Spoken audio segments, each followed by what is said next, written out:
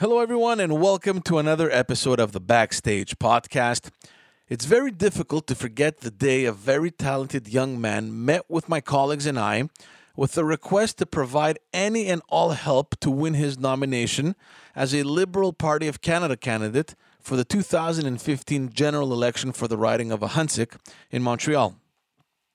I remember how much Anthony Di Carlo impressed us and demonstrated to us his passion for politics and his exceptional knowledge of that area he wished to represent, which is why we were so torn when we told him that we couldn't help or get involved, strictly because of how delicate politically it is to throw support behind an aspiring election candidate. Unfortunately, despite the incredible local support he had worked so hard to get, he stepped aside to allow for someone else to be nominated. However, that selfless action helped to open another door, which propelled him to the successful career he now has. On this episode, we talk about all that political journey, his contribution as a member of the Canadian Armed Forces, as well as the crucial work he now does at the Dallaire Institute. I hope you enjoy this conversation.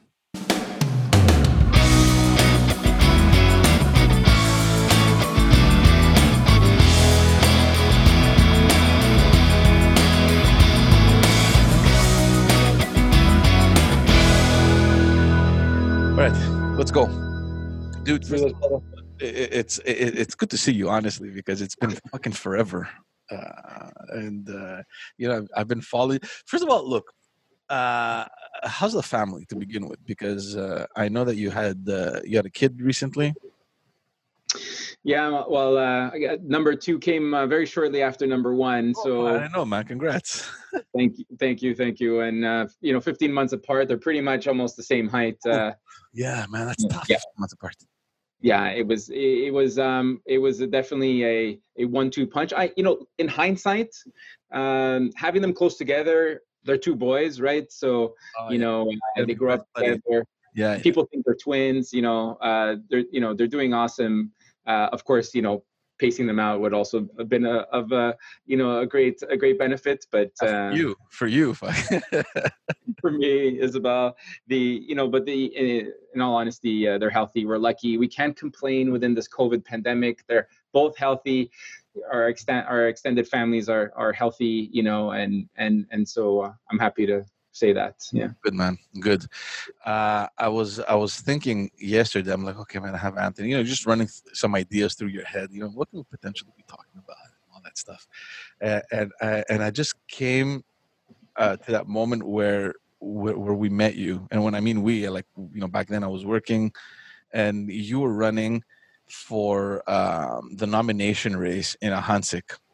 Yeah. For those listening or watching, Ahuntsic is a district. It's a riding in the northern part of Montreal, and you had taken that on really early on. Yeah. And I remember you came to us and you're like, guys, I can use some help and stuff. And it's what sucks is that we were at a position where we can't really start backing anyone that wants to run a nomination, right? I mean, if you get the nomination, then there wouldn't be a fucking problem. We've helped so many other people. And I remember having that discussion there with the people at the office, and we're like, he seems like a good kid. I hadn't met you before, and I'm like, yeah, he seems like a good kid. I mean, it's nice, and we have nothing to do with it. We were at provincial level. You were running federally, and so we could have very easily said we don't give a shit, But we're like, what? It's nice, young people. This is what the party needs, a little fresh look. And we had this whole debate. We're like, we can't, politically, how do you help someone that's seeking the nomination, right? Politically, it wasn't the right thing to do. And but I'll be honest with you, man, deep down I was confident that, okay, don't worry about it, man, you're gonna get it, because you had told us that you had done so much work on the ground. How many memberships had you signed? George, man, it was over 1,000. It was over 1,000 at the time. Memberships weren't free. Yeah. You had to get people to actually, pay for them. They were for a year. The drill. You know how it was. Now people can sign up and be a supporter of the party, and then be able to vote and all that. But to ask people to not only believe in you, sometimes they believe in you more than they believe in the party. Yeah. Sometimes they believe in the party and they're supporting an individual, and then also then put money to to all that and say, yes, I'm committing to donating to this organization. So it was over 1,000. The campaign started shortly after I came back from Haiti when I was a UN peacekeeper there. I noticed, I'm like, you know what, I see the world a certain way. I believe in the party, the Liberal Party, and the way their vision of the world was. And I said, okay, this is my way to continue serving. I serving as a member of the Canadian Armed Forces, but I'm like, I want to serve my community. And you know what, though, George, you guys took the right decision. I would have done the same thing if I was in your position. It was very difficult because look, we had, because we were there for a long time, right? And we had been approached by other people. We're like, who the fuck are these people? They're, and it's normal for them to come and see us because they want support. They want, access to resources, volunteers and all that stuff, donors and everything, But you were, I think, probably the only one where we're like, oh God, what the hell? Like it was like the whole week. Like, what are we doing in Ahuntsic? And how can we help the kid? What are we gonna do? We can't. Can we do it but stay behind the curtain, kind of thing? And it wasn't the right thing. And it was a tough decision to make, but we had to make it anyway. But what frustrated me in this whole situation, first of all, the fact that Justin Trudeau ran open nominations across the board, I personally disagree with that whole philosophy. Okay, I think a leader of a party should know what kind of people he wants, and he should go out and recruit them. Right? If you want to run open nominations, here and there, that's fine, but you can't do that across the board because you have no clue what you're going to end up with.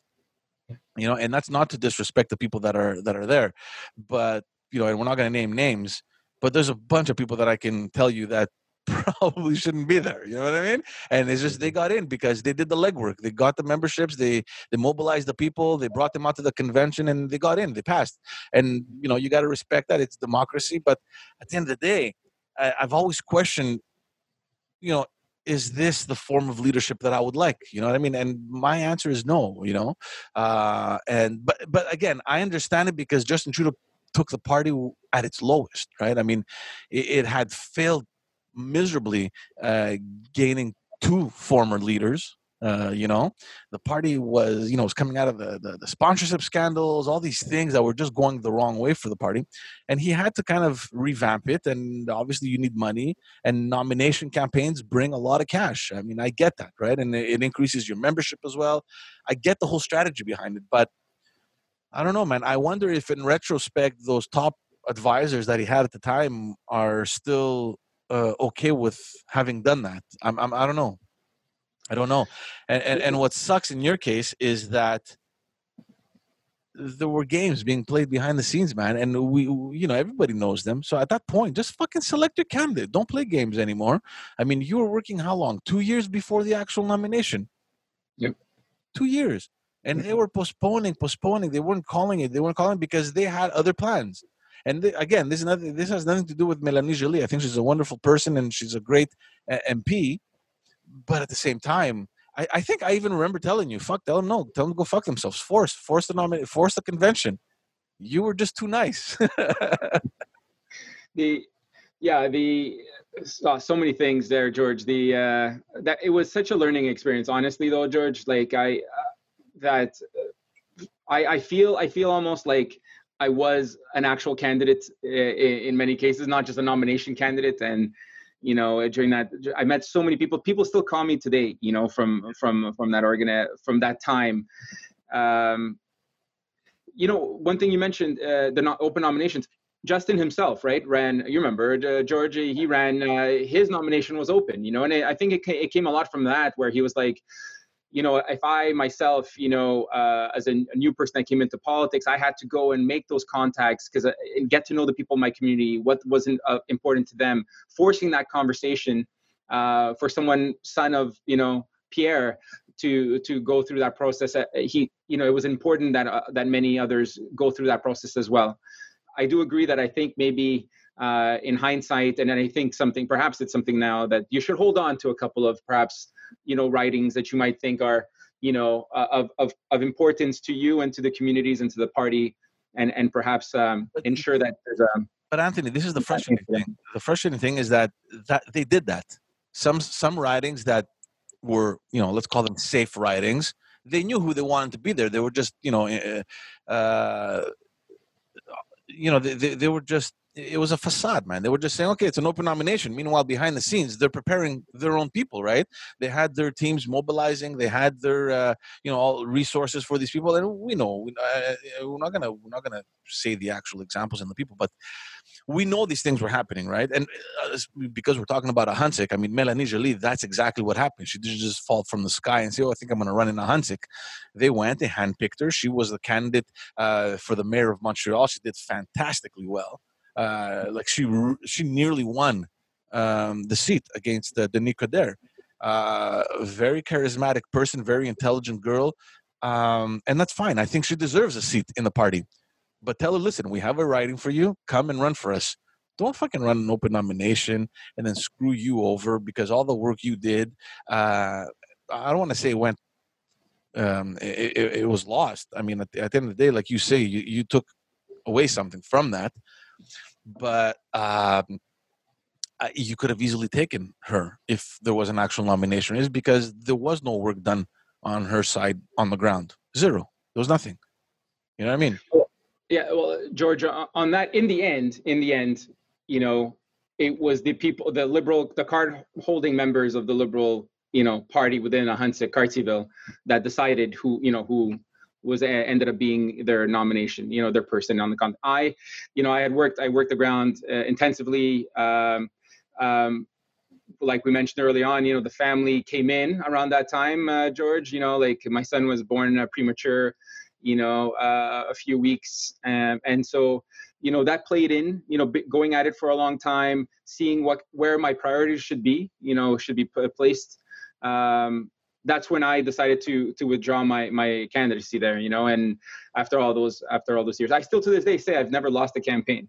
I still have. Yeah, exactly. So you can only say that so many times when you withdraw, but at the same time, there was work being done on the ground, and that writing deserved the notoriety that it has. Like, you need to have someone that that has the ear of the prime minister. You need to have someone that can speak volumes. That writing is well deserving of someone of a ministerial level. And so I wanted to make sure that my other priorities in my life was also well balanced with that. So no, that I understand your point. I see your point. But look, in exchange, I mean, they gave you the management of Justin Trudeau's campaign in his own writing, which is a big fucking deal. Also, I mean, everyone is there, right? Because it's the PM's writing. Not that it has any difficulty of, not that there's any risk of him losing or anything, but of course, you never want to take anything for granted either. And it's just one fucking chaotic thing, right? George, but we were talking back and forth, about how it is to be out of politics, and then also, like, how do you feel about that? I would say, from the time I withdrew from the campaign, to when it was 2 weeks after when I withdrew from the campaign, focusing on the family. And like I told you, for all those reasons I said, I was looking at it and I was like, I can't believe I'm out. Like, I'm out of the game now, like I was living and breathing this every day, dinner table conversations, events, just multiple events. When my son was, when my partner went into labor, George, I literally was at an event with her. I was physically at another event while she was still at that event. I was coming back to it and her water broke, and so just picture the number of events you're going to, and then all that happens, and now you're out. You're taking time. 2 weeks after, I was approached to join the campaign, to take on the campaign, and I had to go back to my partner and I say, listen, like, I got to go back in. I got to go back in. It's Papineau. They pull you in. They can't let you go. But I'm born and raised in Papineau, George. Like in that writing, more of the Villeray Saint Michel side of things. So at that time, my family still lives there. I found it was my way to contribute to once again, it's giving back to community, right? It's giving back to. How did you feel? Because obviously, running your own kind of nomination, you can make your little strategy. It's pretty much, you're getting you're trying to find your own supporters to kind of push you to the nomination. But running an actual campaign is obviously much different, right? Had you ever organized any other campaign before that? No, no, no. That was my first. That was my first campaign. I was involved in all. I was involved in multiple campaigns, municipal, provincial, and federal in the past, but not at a campaign manager level. So, and not at the George. You know how it is. Like we're talking about, dozens of volunteers, and then it increases as you get closer to the end to like hundreds. E-Day had like I think 300 volunteers. Yeah, yeah. And cycling through, like from the drivers to the people on the phones and the multiple shifting, because it's Papineau, right? And of course, I didn't do it alone. There were others that came in at that time, well experienced, people that that work on these campaigns, and I've done it a thousand times. And so I was heavily supported, and the group on the ground that then ran the nomination after, of course, the writing office and all those that have been, for multiple years, both from the provincial level and the federal level, and all had that experience. And you yourself have came in times, to give your advice and bestow your wisdom, and so it was definitely surreal. It was not easy, George. It was not easy on the, I just said I left politics for the family, and the family was still, premature son, trying to live through that and work out those details. It was difficult on the home front as well. And knowing that my son would come and see me sometimes, like, hey, come and see daddy. And the way we see daddy is we're going to the campaign office. Yeah. You can't really focus either. You're like, your mind is all over the place.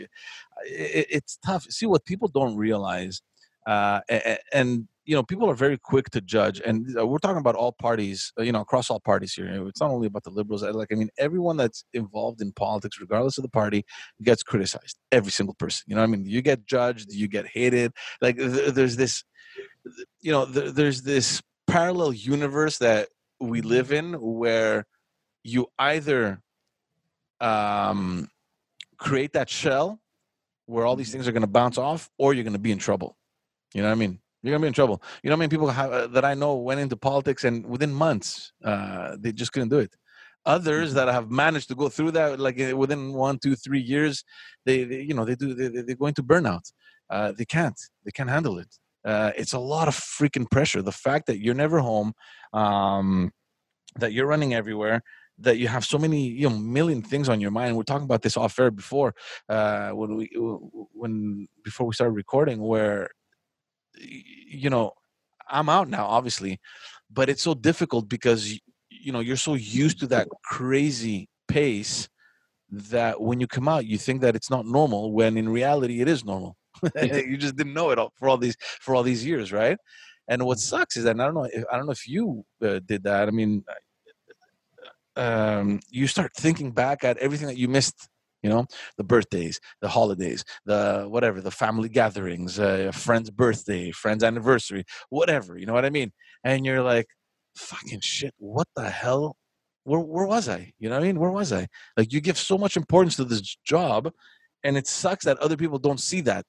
They don't see the value that you're putting into your work, regardless of the party, regardless of what you believe in, and you're just an easy target for all these people. And especially now with social media, it's just next level. When we started, social media didn't have that much of an active presence in politics. We had Twitter, and then slowly, Facebook came in, and then all these things started happening. But I would tell you, the first maybe 2 years, 2007, 2009, it wasn't that, that present. Now, you're elected. You wake up in the morning and you have all these like hundreds of tweet notifications about you and people bashing you and all these things, right?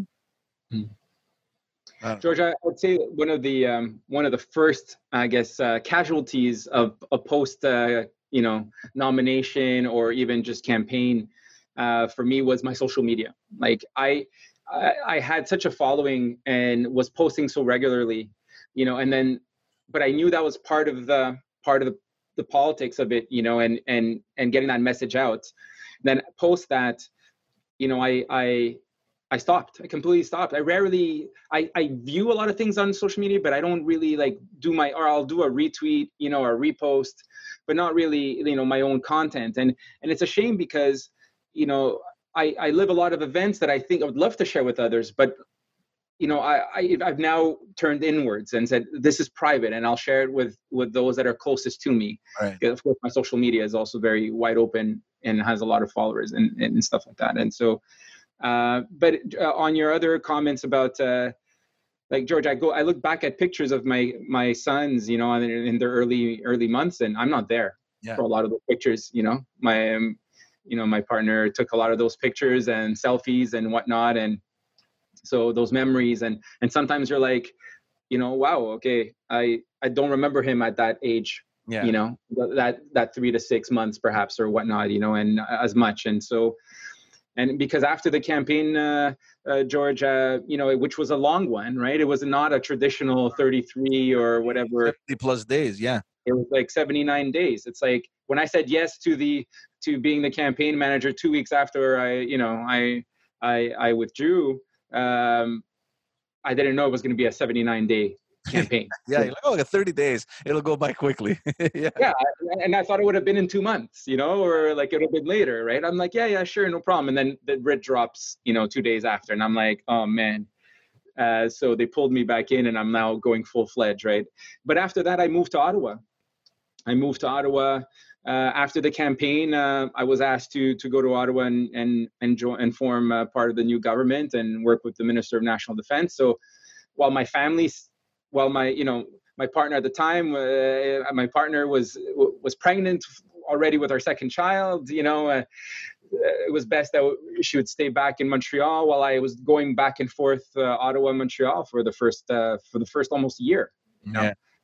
And so, of course, now you're missing the weeknights. You're not home to tuck them to bed, or you're not there to wake up in the middle of the night to help the kids. So it plays a significant role on family life, and you really have to be passionate about it, George. Right? See, this is the question that I ask a lot of people like you and myself.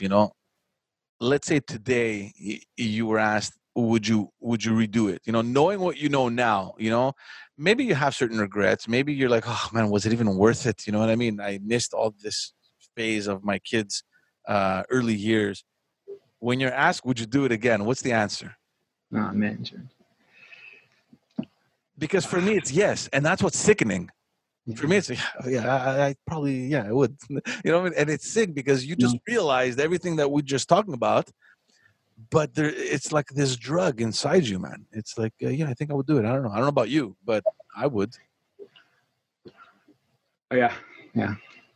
I would, George. I would. Yeah, I wouldn't be the person I am today if I didn't do it. Yeah. And I would hope that what I learned from that experience I can pass on to my kids and to others. But I think it also takes a circle of people that understands that world, and being, you got to have your circle of friends got to understand what that means, that, you're missing their birthdays because X, Y, and Z. I always, my friends were either involved in those activities, or the friend or my friends are aware of that. Even family, my family was like in the trenches. Like they're deep in the trench, as all families are, when for individuals that love this and support this. I wouldn't change it, George. Maybe minor things I would do differently, if I'm able to give that wisdom, but going through that process, I wouldn't have changed it. And what you said is important, right? It's the people around you that make the biggest difference, because, even in my case, in 2018, when I ran, my youngest was born maybe 2 months before the campaign. She was a newborn. You know what I mean? And, but the fact that you have people around you saying, listen, do it, we're there. Don't worry about it. Everything's going to be fine. Do what you got to do. I think it plays a big role, because imagine wanting to do all this and then you have the negativity coming out of your own house. It's not, it's not the right, it's not what you would want. Right. And the fact of the matter is that a lot of people that are working in politics actually live in that kind of scenario where it's difficult, because the families do take a hit.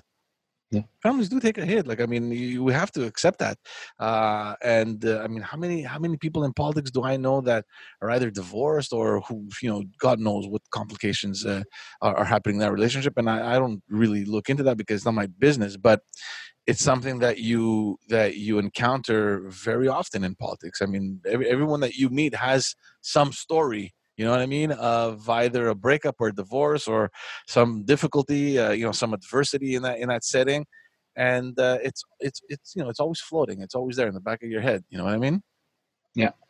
No, George, I think to make an analogy with like the military is, sometimes they say, when a soldier goes to war, their whole family goes to war with them, right? Sure. Like you have that worry, of how they're doing the preparation when they come back, be it from physical or mental injuries, or just the consequences of the realities of them going abroad, and what they missed out.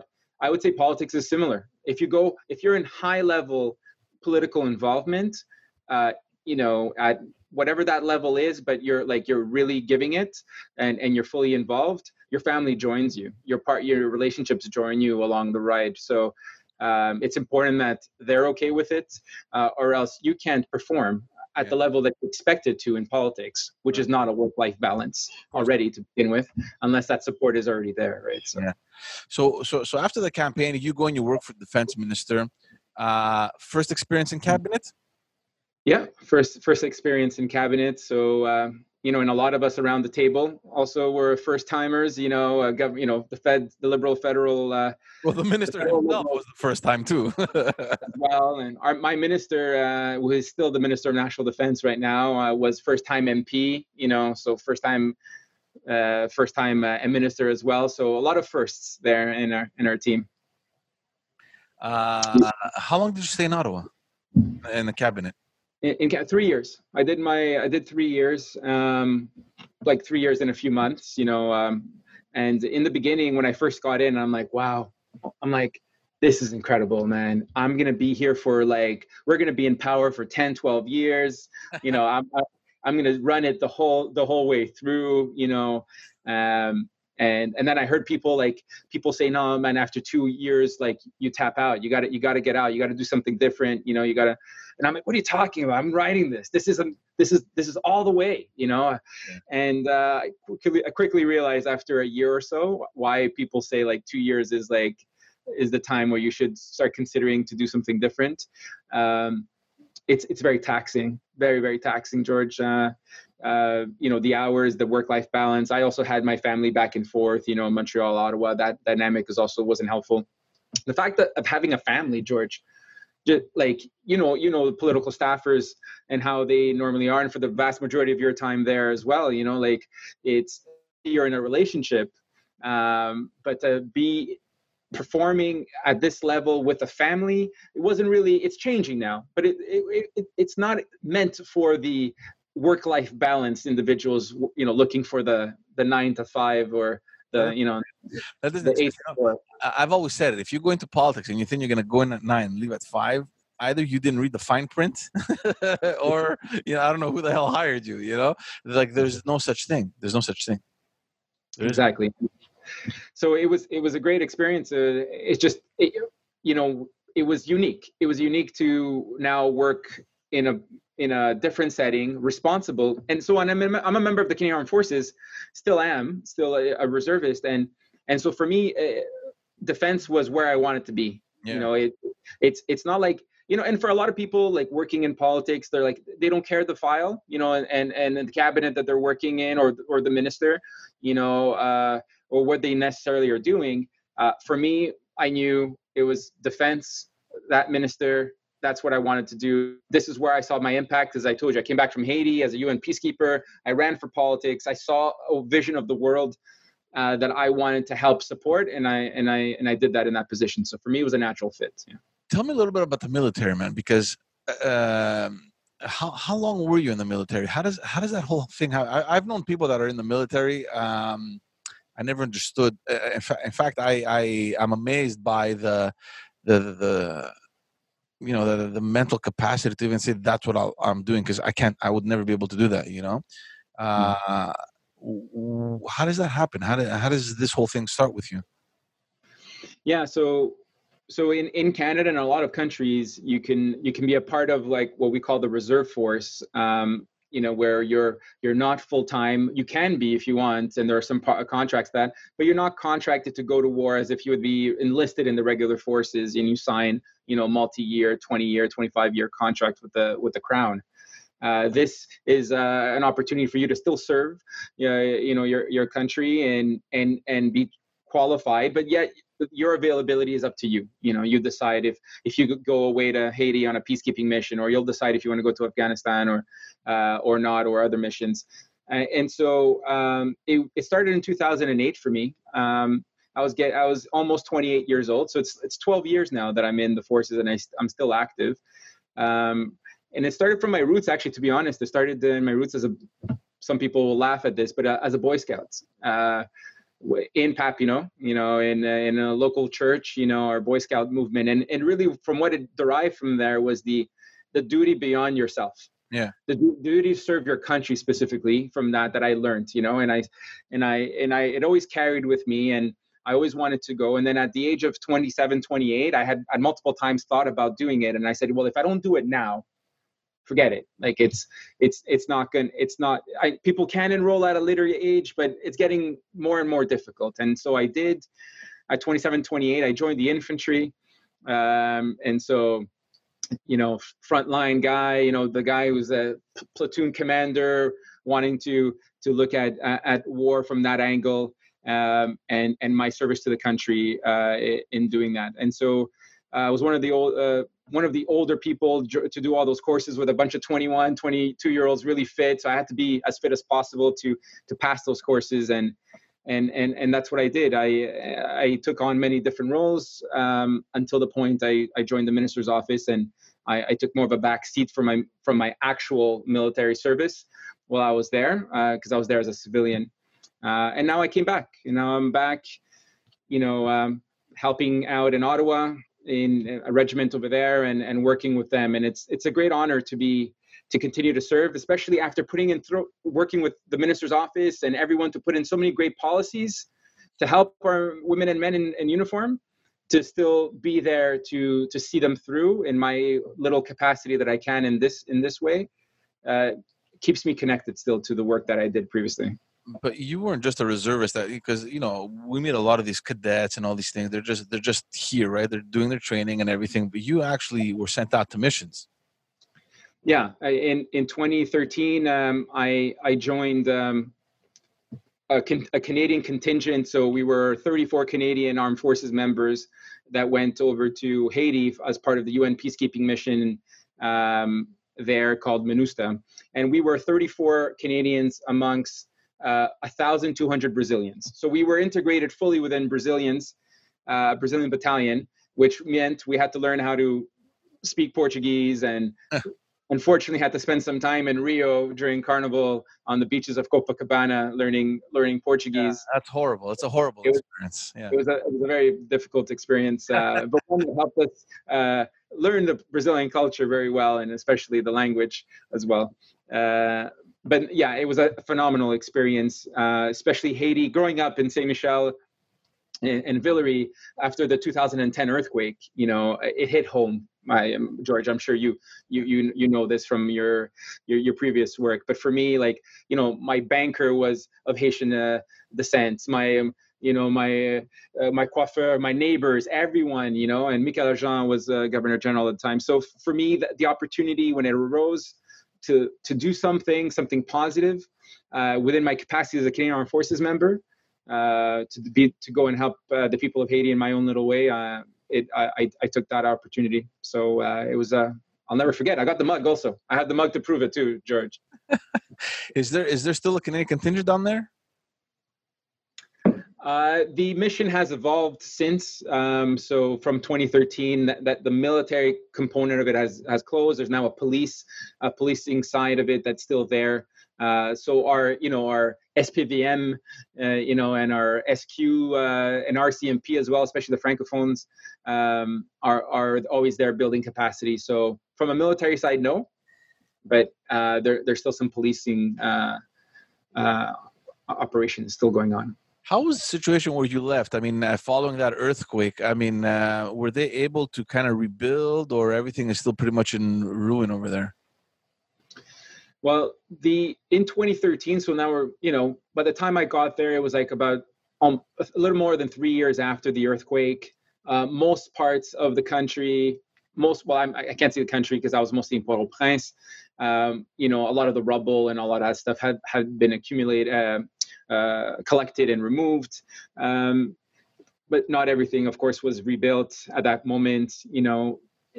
I think one thing that was shocking for me, George, because I came back during that trip at one time to Montreal for a week. I had a week vacation and I went back and I'm like, wow, like the difference between the different countries and what a country like Haiti goes through, the hurricanes, the weather patterns, the difference. Yes, we have winter, we have snow, we have the infrastructure to deal with it. Over there, you can't compare. You can't compare. You can't.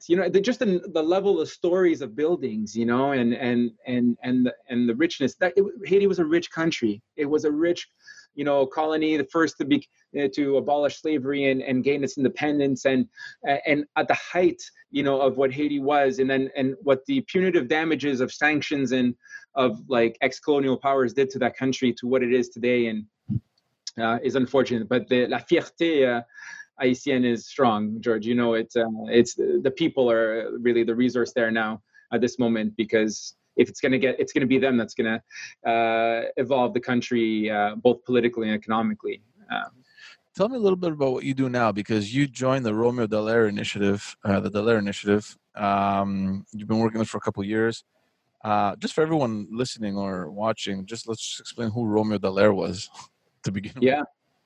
No, General Romeo Dallaire is one of our Canadian icons, and one that a lot of people, depending on your generation, will know about, either have lived through the experience that he had witnessed, and the Canadians witnessed through reporters, in the 1994 genocide against the Tutsis in Rwanda, where he was the force commander, the head of the military component of the United Nations mission in Rwanda at the time, named UNAMIR 1. And so at that time, he was the lone Canadian with a few Canadian staff officers supporting him to keep the peace, within Rwanda, from a UN perspective. And then he was, of course, went through that genocide when over 800,000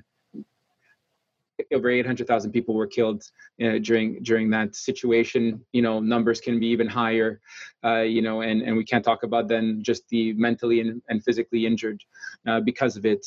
He himself suffering from that experience himself, and has been public about it, and about his struggles with moral injury and the post-traumatic stress disorder that came about from that experience, how that affected him and his family as well. And then from there, he became a Canadian senator, as well, when he was released from the Canadian Armed Forces.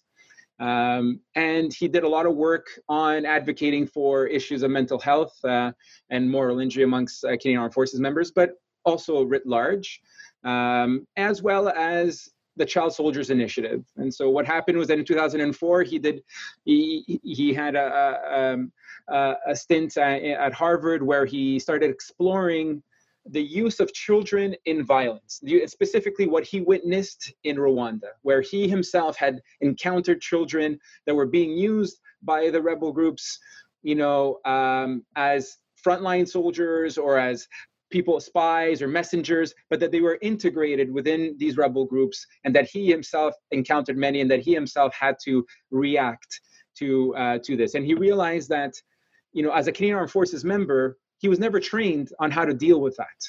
And a lot of his injuries, psychological injuries that came from that experience, had to do also with the inability to protect the most vulnerable, and sometimes having to take and make decisions about children, from a war perspective, a conflict perspective, that he wasn't prepared to take those decisions prior. And so from that, he did further research and studies and realized that this is not just a one-time issue. The children being recruited around the world consistently to this day, they still are.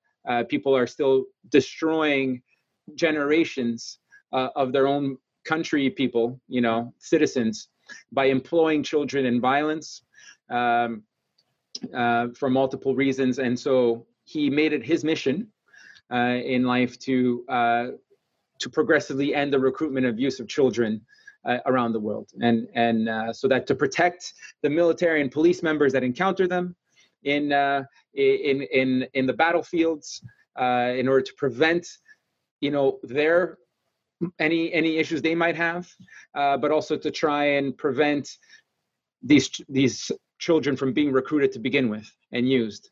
And so multiple areas, multiple ways. And so we created an initiative, a couple of people in the beginning, snowballed into a few more staff members in 2010. And I say this year because in 2010 is when we became part of the Dalhousie University based on Halifax. We were integrated there. We became officially a Child Soldiers Initiative. And now we celebrate our 10th anniversary, George. We just celebrated a few weeks ago, our 10th anniversary of being at Dalhousie, and where we've become now an institute. As a recognized institute within the university, globally connected with partnerships around the world. And we're now known as the Dallaire Institute for Children, Peace, and Security. And so... that's amazing. So you obviously have a wider purpose. I mean, to make sure that these situations aren't experienced in the future, but at the same time, like you said, there's a huge component of training, either police forces or armed forces, on how to deal with this situation. Exactly. It was, and I think that's from my Canadian Armed Forces side of things. I saw that connection. I saw the reason, the importance. In the beginning, when I was first introduced to this subject in the Office of the Minister of National Defense, I would see this. I'm like, so what if a child has a gun? I'm a military member. If he wants to kill me, I'll kill him first. And this was the mentality I saw. We just see, you just look at it from, as a soldier perspective, you're an enemy. It doesn't matter if you're a child or not. Yeah. But when you start probing it, when you start training security sector, so military and police, you start realizing, these children are being used on purpose to strike a blow in you personally, psychologically, because a child, let's be honest, George, and the definition of a child internationally is up to the age of 18 years old. Mm-hmm. And so we're looking at teenagers and stuff, but, a child will never replace a professional soldier. There's no way, they don't bring the same capabilities. So why do people still use them? Well, they use them because when you see a child, it affects you. Yeah. It affects you morally. It affects you psychologically. You don't react right away as you would for someone else. So by you not reacting, you're putting yourself in danger because someone else can then ambush you and whatnot, and then you're putting the rest of your colleagues in. And then if you do overreact, then people are going to be upset that you killed a child, and so you have the whole community after against you because you've killed one of theirs, and that's just spurs these endless conflicts of war. So the training was so important, George. It's when I did my first training, I went to Rwanda in 2018. I was asked by the organization to go there. I was working in the minister's office at the time, so I went there as a volunteer. When I saw we were training the Rwandan Defense Forces at the time, so understanding the history of the general and the organization, and training one of the best peacekeepers in the world we have to this day, the Rwandan Defense Forces, and seeing because they face this every day in their missions. They see them. They're in places where, unfortunately, children are still being recruited. Right. But when I trained them and supported and facilitated to do that, I was. That's when I knew. That's when the bug bit me. Yeah. I knew that my passion that I used to have in politics, I'm like, this is now my passion. I was able to transfer over that passion, George. How have things evolved since 2010? I mean, obviously, if you guys are there, it means that there's still a problem. But have you been able to quantify the progress at all? Yeah, so great question, George. We had the impacts of our work is what we were we've been doing this past year, quantifying that. How we've changed the dialogue. So a lot of times it's changing the behaviors and the attitudes from the armed forces side of things as well, seeing a progress in ensuring that fewer and fewer, military forces, state military forces are employing children, so we're, like making sure that side of the things. Then we're looking at the armed groups, those rebel groups. How do we communicate with them? How do we move the yardstick on that side? Progress, unfortunately, the number of children that are in conflict zones, susceptible to being recruited, has increased. So as you try and tackle some areas, the pie gets bigger, unfortunately. You're exposing more and more children to possibly being recruited and used. And so, but there are some quantifiable impacts that are important to illustrate. And I think one of the biggest impacts that we've had, at least from a global perspective, is what we call the Vancouver Principles. And that was in 2017. Canada co-drafted with the Dallaire Institute, where I'm currently working at, but at the time where I was working with the Office of the Minister of National Defense, co-drafted and launched the Vancouver Principles on prevention and on peacekeeping for the prevention of recruitment and use of children as child soldiers. And so that's where we moved the global agenda and the global discussion to a whole other level. Right now, we're at 99, George. 99 countries have endorsed the Vancouver Principles. These are countries that are taking that into saying that this is not right, that we're going to do something about this. So we're signing on to this because we believe in that.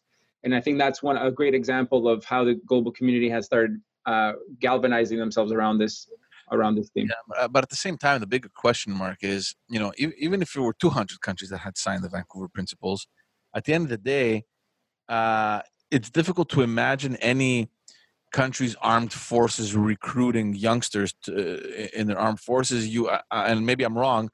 I would imagine it's much more something that you see with rebel groups, and those it's rare that you can even contact them. I mean, they don't have any recognition internationally. Like, how do you attack that problem? Because these guys, they're on their own. It's like they're on their own agenda. They're rebels. I mean, they're formed from the ground, and they conduct their own kind of mission and agenda. Like, how do you even get your head around that?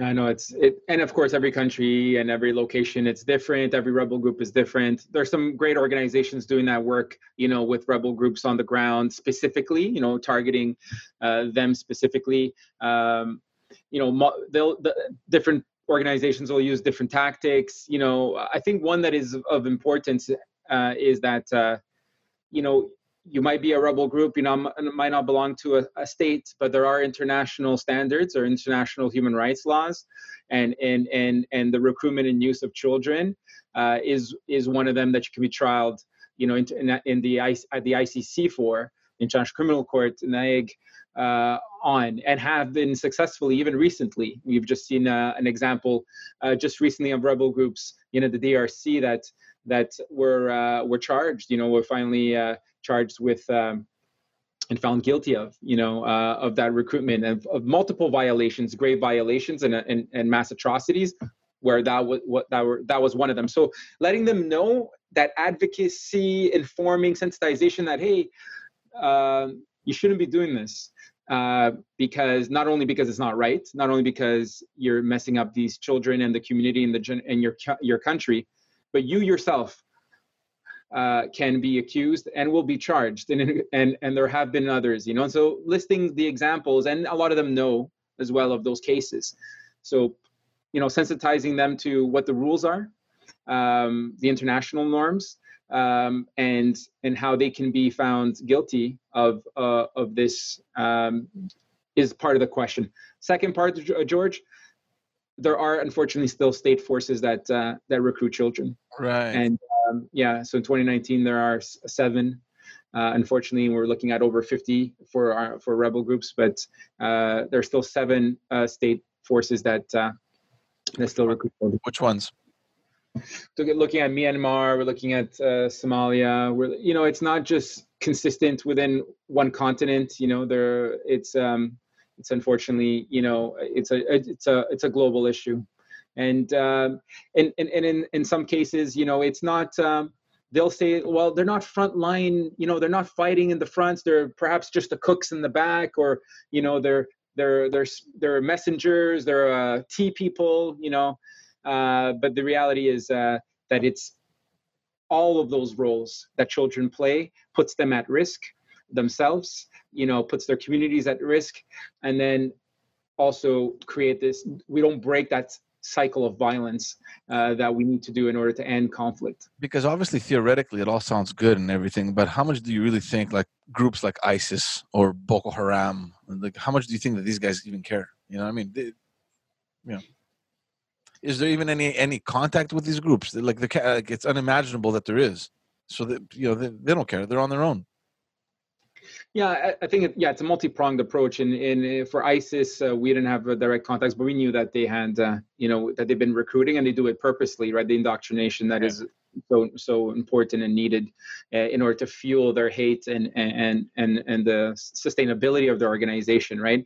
And there are organizations even on the Lord's Resistance Army, where you had children born into, literally abducting women and having them part of the force, and then just breeding the next army, is atrocious. Now, it's multi-pronged. You got to tackle it from not only from the community side of things, and trying to help it. And where we focus our work most importantly is on the prevention side, George. Once they're recruited, it's there's a whole series of work that can be done to try and extract them, and trying to rehabilitate them and reintegrate them into society.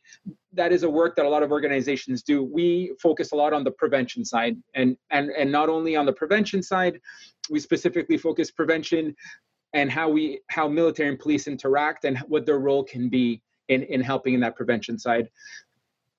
It's a huge problem, George. So if we can prevent the children from being recruited to begin with, working heavily on that side,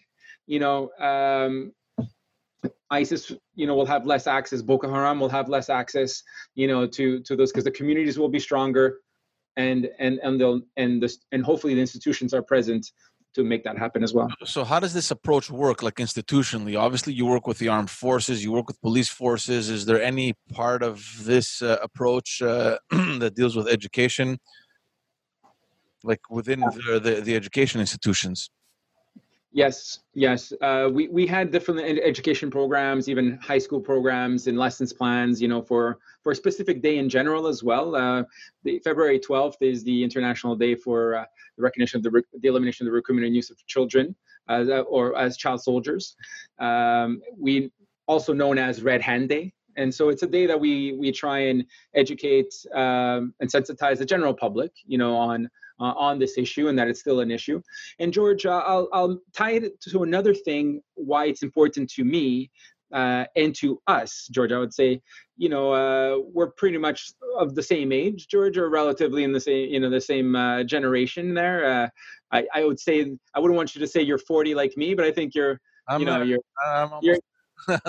there. Oh, exactly. Yeah.